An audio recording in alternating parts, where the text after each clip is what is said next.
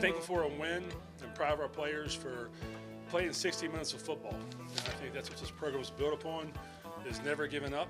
And I think God's a Mountaineer today. I got goosebumps just hearing this song and hearing that quote from Shawn Clark, who joins us now. I could see that being a book title just based on these 3 weeks, months from now. God's a Mountaineer.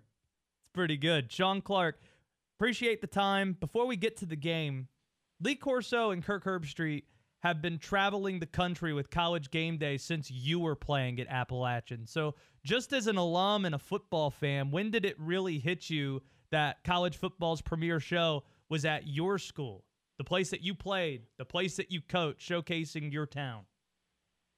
Well, I really didn't believe it till the College Gameday bus pulled into Boone on Thursday afternoon, and it was it's a great moment for our university, for the town of Boone, our students, all the alumni. Just really, it's for all the coaches that came before us. Well, what a great event it was, and we put our university, our program on a national stage for, I say 3 hours, but really it was about 72 hours after that the Hail Mary catch. So, and you can't put a price tag on the advertisement we got for everything here in Boone, the university, and everything involved. How often do you talk to Coach Jerry Moore? I talk to Coach on a weekly basis.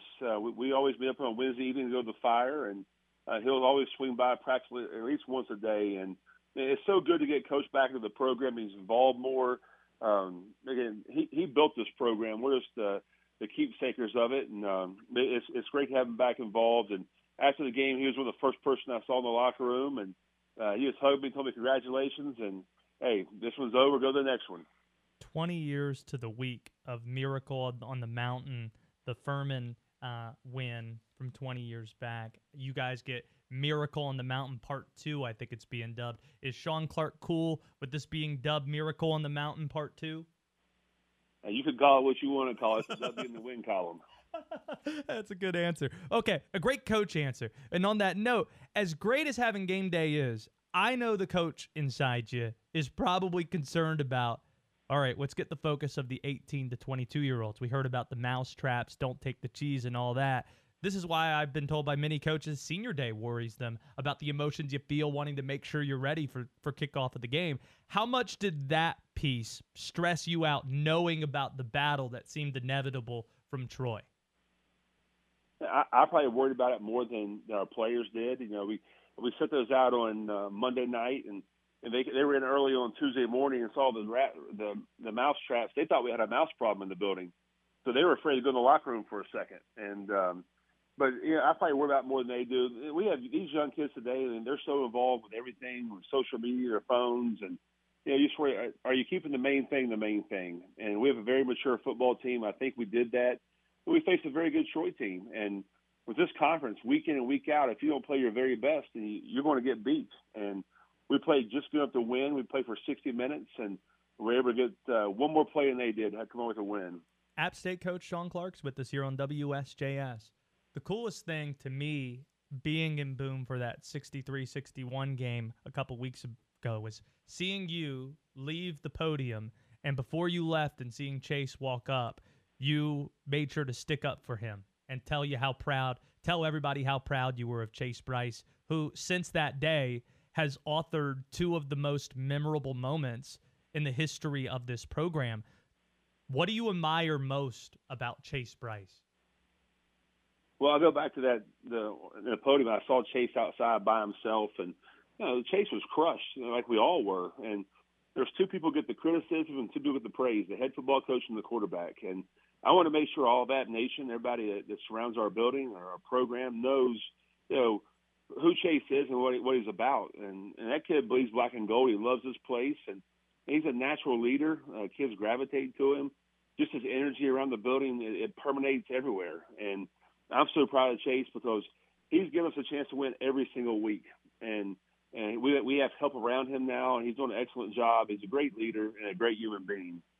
I know that final play is something that you guys practice. I think after the game you said Friday. It's something that you guys work on each week. How many times, though, during practice does the offense actually score a touchdown on it? Well, we do that a lot. We do it live in fall camp, and it's offense versus defense. And to be honest, I've probably through 22 years have scored one time in practice on it. But I've been fortunate enough. This is the second Hail Mary ball that's been thrown and caught in my career. And someone gave me a national statistic since 2009 on the Hail Mary. There's only a 9% chance of making that play. But if you look at the play, how it worked out, that's how we practice it. Dalton Sherman goes up. Christian Horns at the very back. He tips it back, and then another receiver sitting there, Cade Robinson, blocks for him to go in the end zone. It can go either way, ever how it works out, but that's exactly how we practice it. And practice execution is game day reality, they say, and it worked out just fine for us. What's a moment on the field during that chaos or in the locker room that the cameras didn't capture that you think's going to stick with you a really long time from Saturday? I'm not sure. I know that Ed Hodges, the police officer who's with me, he was trying to catch me. I didn't know what to do, to go to the pile or go look at the coach and find him. So I think I used some of my old lineman tricks. I think I hit 3 or 4 people and knocked them down the way to find the coach. But after this season, I'm going to sit down and watch these 3 games and kind of enjoy it and kind of soak it all in. Things happen so fast now that you really don't get a chance to enjoy winning. So as soon as the game was over, you had media obligations, and you go home and see your family, and it's bedtime, and you're up to go to church the next morning, and it's time to get back to work. So it's hard to enjoy right now, and winning's hard, and we'll enjoy this when the season's over. What was that church service like the next day? It was fantastic. The preacher even had an App State shirt on, and he's a Texas A&M fan. Wait! The pastor is an Appalachia or a Texas A&M fan? Without question. He's from Texas, and he's an A&M fan. He even had an Appalachian State polo on. I don't think. See, you were in church last Sunday because of travel issues, but I'd be willing to bet there wasn't an Appalachian State shirt around his neck a week ago. Well, there was, because he actually traveled to Texas A&M, and it was on our sideline with an App State shirt on. Oh. So I think I got him converted now. He's paid a lot of money for his kids to go to school here, so he better be converted. Yeah, that's pretty good. Last thing for you, Shawn Clark, because I know you're busy. So the last 3 weeks have been kind of crazy. Carolina, 63-61. You see the win at Texas A&M, and then the Hail Mary on Saturday. How do you top that against James Madison this weekend? I tell you, it's if you watch the tape, you have to kind of reset the button pretty quick. They're only giving up 10 yards rushing per game and 7 points per game. I think they're first in every category in defense, and this is a tough conference. We knew coming in James Madison going to be a very tough opponent, and you put the tape on, you're like, man, it's another week of a tough opponent. So we have to play our very best, have a chance to win, and there's going to be a sold-out crowd again here at the Rock on Saturday afternoon at 3 o'clock, and it's on to the next, and that's all we can do.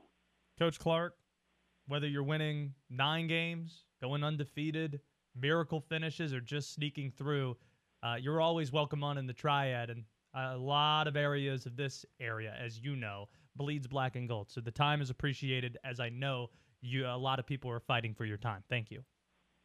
Man, I appreciate having me on the show, and appreciate you letting us talk about App State football and through all the Triad area, though. And look forward to see all of our black and gold fans come here for the Saturday and cheer us on, okay?